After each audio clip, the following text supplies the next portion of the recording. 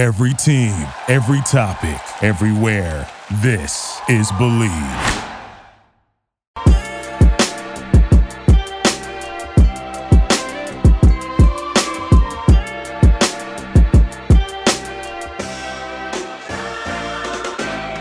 What's up, everyone, and welcome to another edition of Believe in Falcons. I'm your host, Will McFadden. We have a crossover episode for you guys today. I will be chatting with Joe DeLeon of the First Team on the Believe Podcast Network. We are going through our mock drafts, which are up on sportsillustrated.com. The Believe Fan Nation page is where you can find those. I will also link my second mock draft to the description for this podcast episode. So if you would like, you can just go down there and find it nice and easy. But we're going to go through both of our mocks, just kind of the most interesting team and player matchups that we had as we were looking through one another's, and just really kind of use that as a springboard to talk about some of the most interesting positions, players, and teams for the 2024 NFL Draft. Don't worry, we will get into who the Falcons are going to be taking, because Joe has the Falcons taking a very surprising player, somebody who at this point in time, if Falcons actually took, I don't think a lot of fans would be over the moon about. So that's my teaser for our conversation. We are going to get into that here in just one sec. I do want to offer a little bit of a reminder. If you missed our offensive review series, go ahead and check that out. I am almost done doing all the research for our defensive review series, and that will be coming very, very soon, probably later this week. So keep an eye on the feed for that. And then moving forward, I am just trying to line up some interviews with various people about all of the different topics that the Falcons have going on right now. They've added a lot of new coaches. So I'm lining up a few interviews to figure out more about what they're going to bring to the table. Already been digging in, Jimmy Lake, Raheem Morris, their defense, a little bit of the Vic Fangio, going to be fast, going to be physical, not to bring you back to the Dan Quinn era, but it's going to be a really interesting defense now that they've got some more pieces to work with. And I don't expect them, to be fully set on that side of the ball. They're going to add a bit more this offseason for sure. And then offensively, Zach Robinson, we know what the Sean McVay offense looks like, but Zach Robinson is his own man. And so I'm really curious, just the wrinkles, the new flavor. And of course, it's going to depend a lot on what they do at the quarterback position, which we are going to get into. So again, that's kind of what we've got coming up over the next little bit. Of course, in addition to the free agency news that's going to be coming hot and heavy, the combine, which we've got coming up next, and then, of course, the NFL draft. So that is all the news and notes that I have for you guys up top. Let's go ahead and get into this crossover episode with Joe DeLeon. But first, BetOnline continues to be your number one source for all your basketball wagering needs, including pro and college hoops throughout the year. With up-to-the-minute odds, stats, and trends, you can follow your favorite team's path to the playoffs with in-game live betting, contests, and all the best player props. Experience the world's best wagering platform anytime from your desktop or your mobile devices. So, head to BetOnline today to become part of the team, and remember to use promo code BELIEVE for your 50% welcome bonus on your first deposit. BetOnline. The game starts here. What's up, everybody? I am Joe DeLeon, and joining me on today's episode is Will McFadden, the host of Believe in Falcons. And we're going to be doing a crossover episode. As you've been maybe following along on the Believe SI site, we both dropped mock drafts last week. Very different. Both mock drafts were very, very different. We're so early on in this process that I love that we're getting a diversity of opinions, especially in the back end of the first rounds. Couple of things that we're going to get to on today's show. We're going to be comparing our mock drafts and sharing which picks maybe stood out the most to the opposing person. And we're going to break down the decision-making that might have gone in on those specific picks. Well, I'm going to start us off here because I think that the quarterback conversation right now has been it's already heating up. It's already very controversial. There's no, hey, let's maybe consider this or that. No, people are at each other's throats already, and it's not even the end of February with these talks about J.J. McCarthy, Bo Nix, Jayden Daniels, all that stuff. Speaking of J.J. McCarthy, you had him at number 20 overall to the Pittsburgh Steelers in your mock draft. And this isn't even a pick that I maybe push back on or one that I disagree with. more than one, I think, that opens up a really big overarching conversation that is going to be had over the next month. So the first I want to ask you here, are you in the camp that JJ McCarthy, that you think this is a guy that probably shouldn't go in the first round and will end up going because teams will fall in love? Or do you like him as a first round prospect? I think that a player like JJ McCarthy and even Bo Nix, who you've got mocked to Atlanta at number 8 in your most recent mock, they're a little bit of the beauty is in the eye of the beholder, right? And all it takes is one team to really fall in love with either of these quarterbacks, because there's a lot that you can nitpick with their game, but there are also a lot of throws where you're like, oh my God, I'll take that any day of the week and twice on Sunday. And JJ McCarthy has a ton of those throws, even though he has kind of a smaller overall volume to work with in kind of the tape review. And the main thing for me, I think, about Pittsburgh with JJ McCarthy, and the reason, and kind of by and large, I'm going about these mock drafts more as exercises, because right, you mentioned it's so early at this point. I mean, we haven't had the combine, we haven't had free agency. A lot of these things are going to change. So right now, it's really, for me, just scenarios that seem fun or seem like it would really benefit the team in question. And so Arthur Smith now becoming the offensive coordinator in Pittsburgh, I fully believe that, if they're going now, Mike Tomlin being the head coach, right, he's going to have the final say. But if you're Arthur Smith, do you want to go into a season after just going into a season with Desmond Ridder that ultimately cost you your job with Mason Rudolph or Kenny Pickett or any no. And so I think that either of these two guys, Bo Nix or JJ McCarthy, who are to some people clear second round players, but to others, could sneak into that bottom of the first round. I think that they both fit kind of that Arthur Smith style of offense. Also that Sean McVay, LaFleur, Shanahan, just this newer era where you can maybe improve upon a quarterback with deficiencies. But to me, I like JJ McCarthy, I think, a little bit more than Bo Nix because of kind of those specific throws that he brings. However, I do see some Desmond Ridder in JJ McCarthy at times, and that concerns me. But tell me about Bo Nix, because you've got him going to the Falcons at 8. Being down here in Atlanta, I would be very interested to see how that would come across. Yeah, Bo Nix possibly ending up with the Falcons was more so the circumstance. And I didn't include any trades because, again, really early on to really feel out what these trades could be. I don't like to project them until a little bit later on. But I think that if they miss out on this opportunity to reset the quarterback room, and if they also don't go and trade for Justin Fields, which has been a highly rumored thing, they're going to need to go up and get a guy, and they're going to need to trade up and get somebody. So if they don't trade up and they miss out on what has been the consensus top 3 in whatever order you want to put them in Caleb Williams, Drake May, and Jane Daniels, they're going to, I would feel like, be in this spot where you got to take the next best guy on your board. I feel like with the way that they were just burned with Desmond Ridder, like you talked about there are some similarities between Desmond Ridder and JJ McCarthy, that it might make sense to go with somebody who is a little higher floor, very experienced, very quick, natural decision maker. At the end of the day, I think that Bo Nix is not a prospect. And to be clear here, JJ, Bo Nix are guys that I don't even have first round grades on. But the NFL, I think, values these types of guys that are experienced, that make really quick decisions, get the ball out as quickly as possible.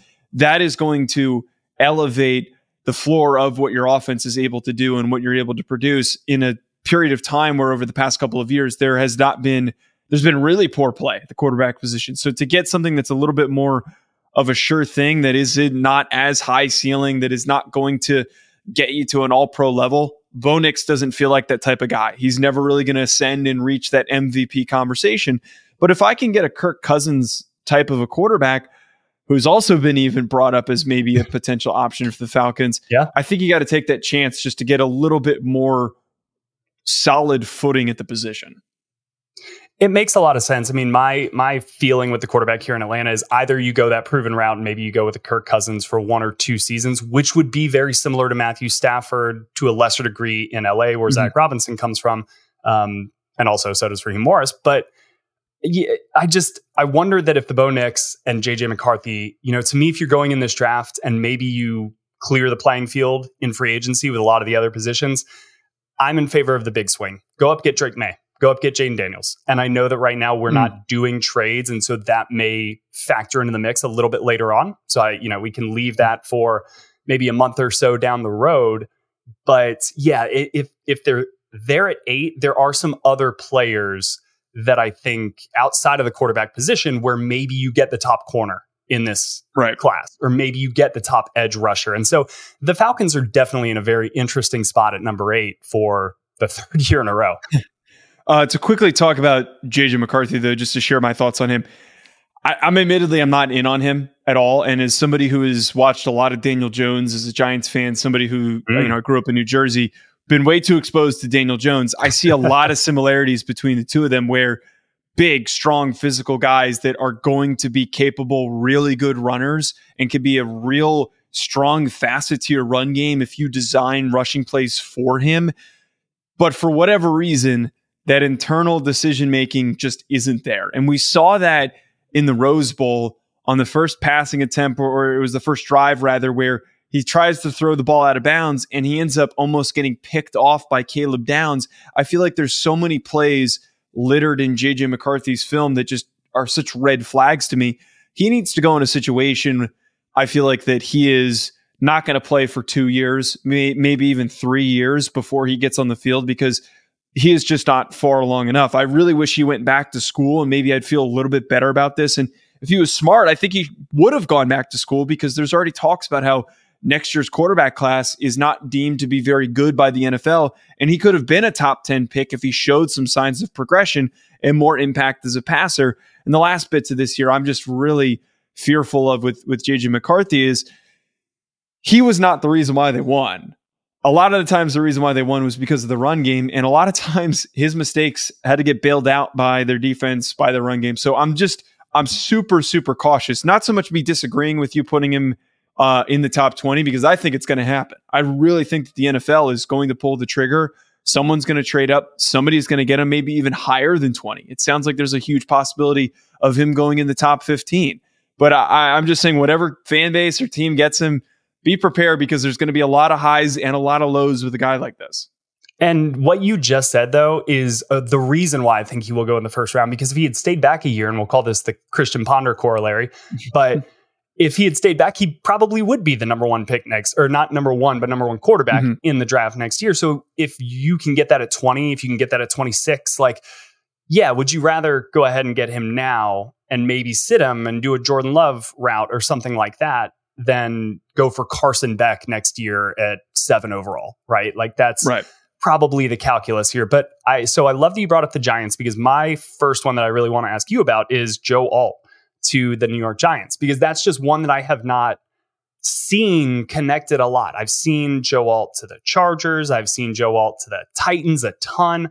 Mostly to the Giants, it's been receiver. I've had, I think, Malik Neighbors to the Giants in both of my mocks. Rome Odunze is a very popular pick there. So why do you see the Giants? Obviously, they need that offensive line help, but why are you prioritizing that in your mock over some of these receivers? So Malik Neighbors was somebody who I had go to the Giants the first time around, and a lot of comparisons to Odell Beckham Jr. are going to get thrown out there, which is why that pick feels right. I wanted to go in a different direction, because I found myself constantly doing this, where I kept finding Malik Neighbors on the Giants. And there is a discussion to be had where, if you're the Giants, there's a lot of really good receivers, and your second pick in the second round, at the beginning of the second round, you could still end up getting a really highly contributing receiver, whether it is Ladd McConkey, Xavier Legette, A.D. Now Mitchell. We're talking. I love both those guys, man. Ladd and There's Xavier. so many options. Yeah. There's so many options. It's crazy the amount of... And Jalen Polk is another guy who I really like from Washington, who could be on the board. But their offensive line was inconsistent last year because of injuries. But Evan Neal, to me, has proven that he's not a right tackle, and he's not going to be a good right tackle. I feel like I'm wasting Joe Alt by putting him at right tackle, but at the same time, if you're the Giants and you've been trying to figure out this offensive line equation and you know that you need to get it right, don't waste the opportunity to get an all-pro in Joe Alt, who is just such a rare player at his physical stature, his flexibility and all that stuff, and then move Evan Neal into guard, who his balance isn't great, so he might be a little bit better if he's asked to play in the interior in more of a short area situation. So that's my big reasoning why I really like that possibility of getting Joe Alt at right tackle. I think that makes all the sense in the world, right? In a draft that is, and I feel like we've said this 3 of the last 5 draft classes, generationally, talented at the wide receiver position. Yeah, instead of maybe getting the number 2 receiver, right? Because Marvin Harrison Jr. is the clear kind of number 1 at the position. Instead of getting your pick at the second receiver, go with the number 1 offensive lineman. And then in the second round, you can double dip and still get in pretty much any other draft class somebody who may be a first round pick. So I really like the logic there.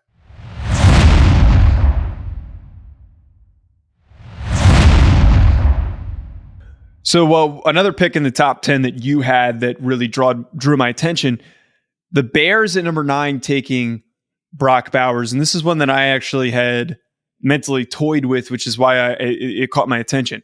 I ended up opting against it because of the simple fact that they've already got Cole Kmet. But I really would love to hear your thoughts on this and why you went with Brock Bowers here with the Bears, because it's an interesting discussion to be had on the value of having 2 tight ends that do 2 very different things. And if you've got 2 very productive tight ends, it could be very dangerous for Caleb Williams early on in his career. Yeah, and that's kind of why I ultimately decided to go in this direction, right? If the top receivers were off the board, I think that the Bears, because I view Brock Bowers as, and I've watched him throughout his career at Georgia, living down here in Atlanta and being a former Georgia Bulldog, so very, very well versed in Brock Bowers. I view him as just this really versatile weapon, right? If he landed in San Francisco, he'd be like a perennial all-pro because they would know how to use him. And I think that the Bears have kind of been missing that element to this.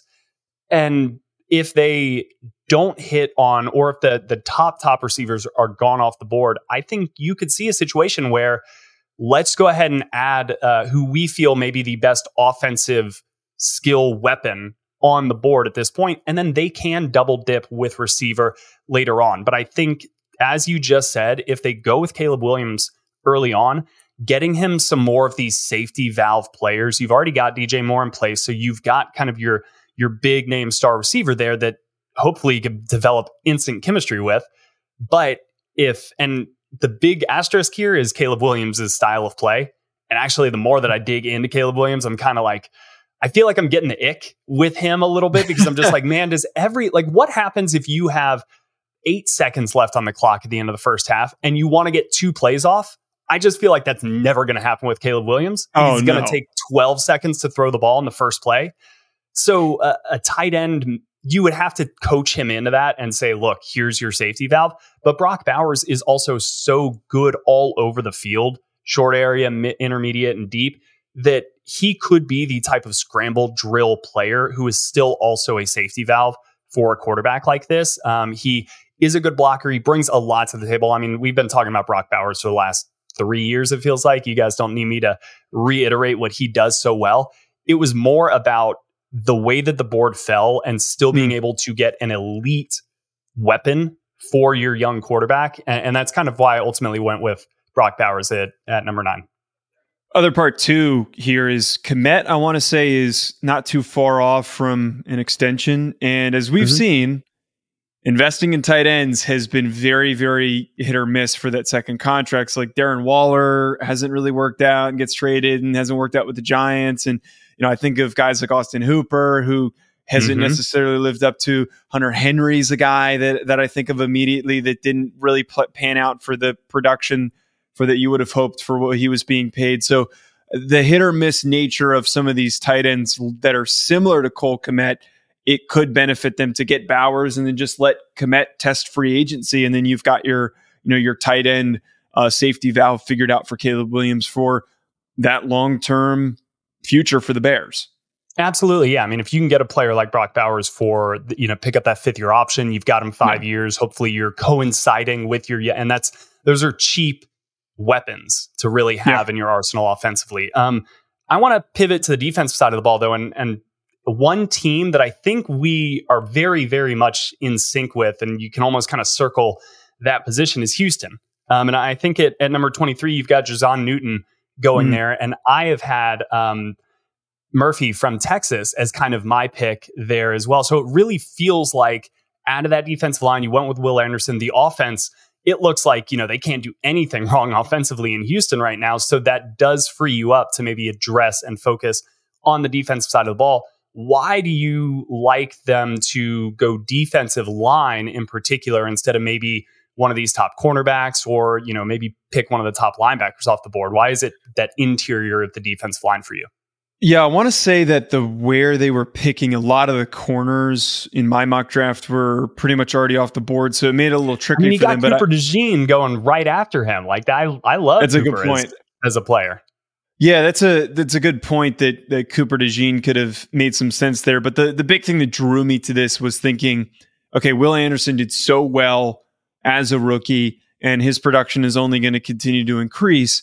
How do I capitalize that so that this guy doesn't stagnate in his progression and his production and his improvement as a player?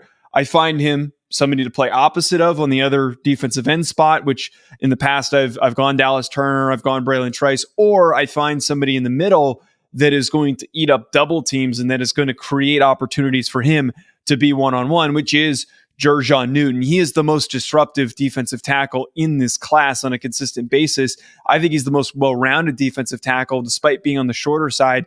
Very physical, very, very powerful, so low to the ground. He's one of those guys where you ask about all these other interior linemen that had to face off with him. They couldn't get underneath him, kind of like that Aaron Donald effect, not comparing him to Aaron Donald, but the effect of he's so low to the ground, you can't get underneath him. So that leads to a lot of really easy pressures on his part. The disruption that he is going to create diverts attention away. And that to me is going to make a really dangerous unit. I think that there's a lot of good defensive tackles in this class, but if Newton is on the board and you're the Texans, and if you're D'Amico Ryans, who has coached some really good defensive lines, having another really brutal piece to deal with in Jazon Newton, I think it could just be so dangerous for the Texans. That's exactly kind of why I had him going to Houston as well. And Grady Jarrett, right here in Atlanta, is a very similar player. It is that leverageability. It's that one gap aggressiveness, and being able to pair him with talent along the defensive line with Will Anderson. I know they're going to lose Jonathan Greenard, but if you can keep putting the pressure on individual offensive linemen, we kind of saw in the Super Bowl how if you make everybody have to have these one-on-one matchups, you can really impact the quarterback that way. And so I think that continuing to add to the defensive line there in Houston with an aggressive mindset, not just somebody who's eating blocks, but somebody who's going to out-leverage these blocks, get off these blocks, and then attack upfield, that makes all the sense in the world to me. So the last one that I had, Will, that I really loved in your mock draft was Brian Thomas Jr. going to the Tampa Bay Buccaneers at 26. He is, with the combine coming around, a possible candidate to really shoot up boards because from what I've heard, he's going to put up some just ungodly numbers for his size at 6'4", 205.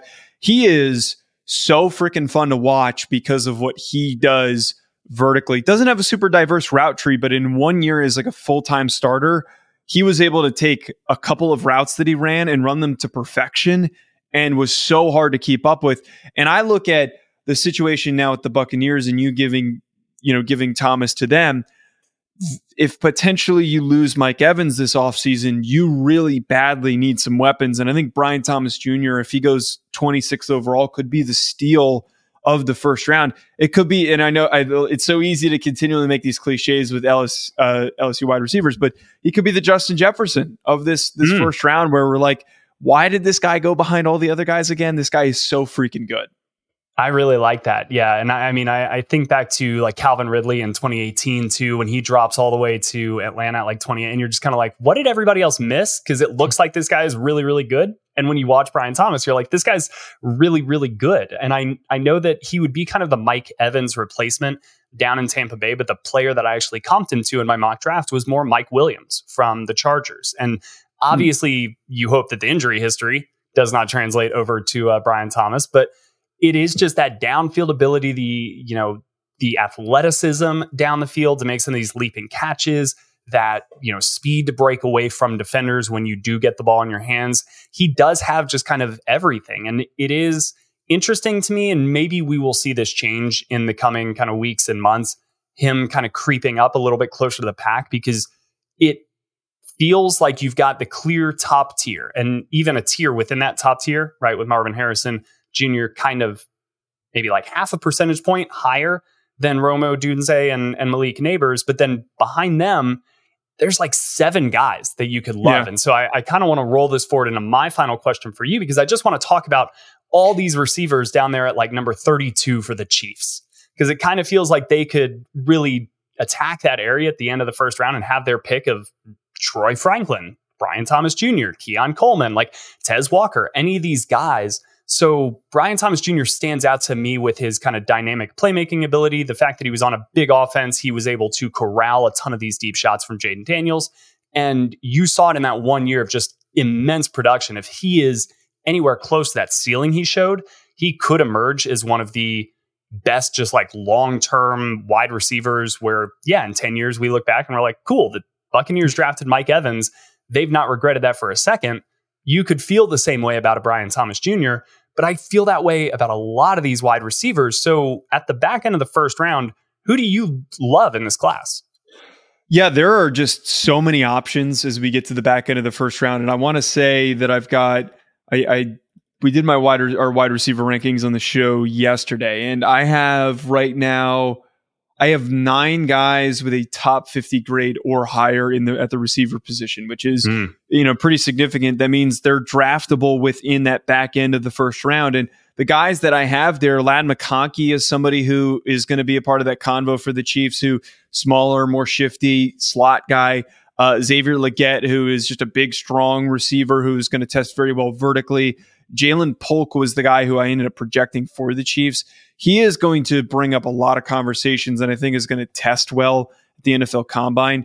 He is so strong as a route runner and so fluid and bendy in the way that he moves in and out of his breaks. I think that Polk could end up being a really big steal that's not getting enough love. But there are just so many options. You mentioned Devontae Walker, who didn't look good at the Senior Bowl, who is a great vertical deep threat that Drake May took huge advantage of and was really his go-to guy as soon as he came back this past year.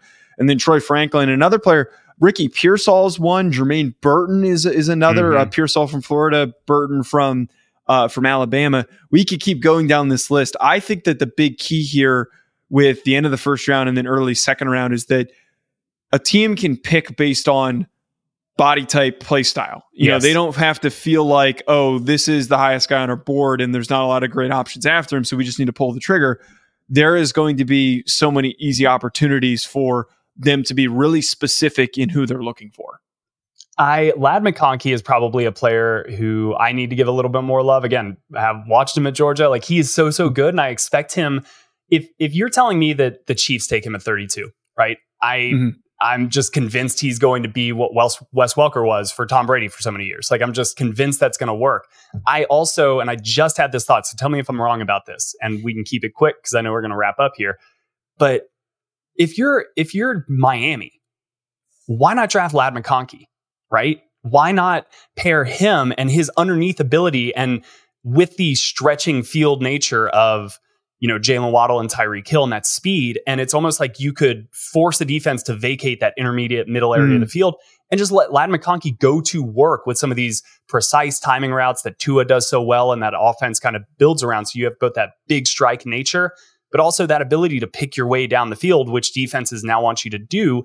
I mean, Ladd McConkey in so many different offenses could open things up, and he may be like an X factor in this first round for me.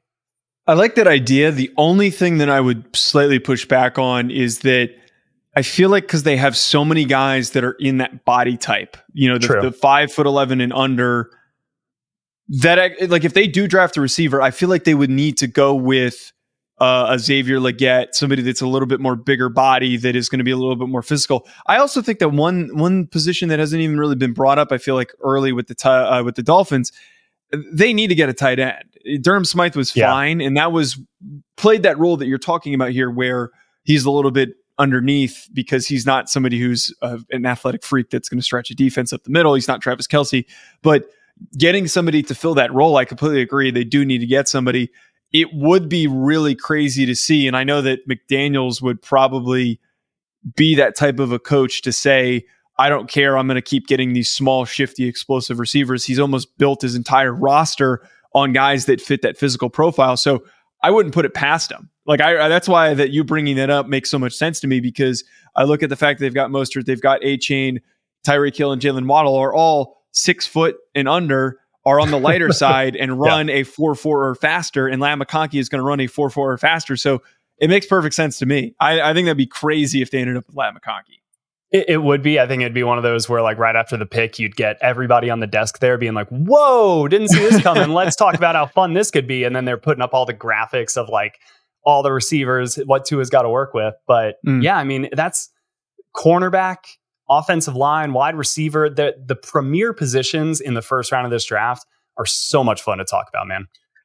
Yeah, I'm juiced up to see how things really start to progress more in these conversations. And it was fun to dissect your second mock draft, my third mock draft. We're going to be doing hopefully more of these as we drop our mock drafts throughout this cycle. So everybody, appreciate you for tuning in. Make sure you hit that subscribe button on whichever feed you're tuning in on. You can follow me at Joe DeLeon. Will, what's your Twitter handle? I should have wrote it down. At Will McFadden. Very simple. That's what I thought it was. Will McFadden. Folks, thank you so much for tuning in, and we'll be back with more. Thank you guys so much for listening to today's episode, which as always was presented by BetOnline. I hope you guys found that very insightful. I really look forward to doing a couple more of those throughout the draft season. But don't worry, on this feed, we're going to be having a lot more Falcons-centric conversations. We've got our position review series wrapping up here over the next little bit. Free agency talk, draft talk, combine, all of that good stuff. So keep your eyes peeled to this feed. We will be having Ovi back on soon, Mike Rothstein, all your familiar favorites coming soon, I promise. So we'll see you guys in the near future. And until then, everybody, take care.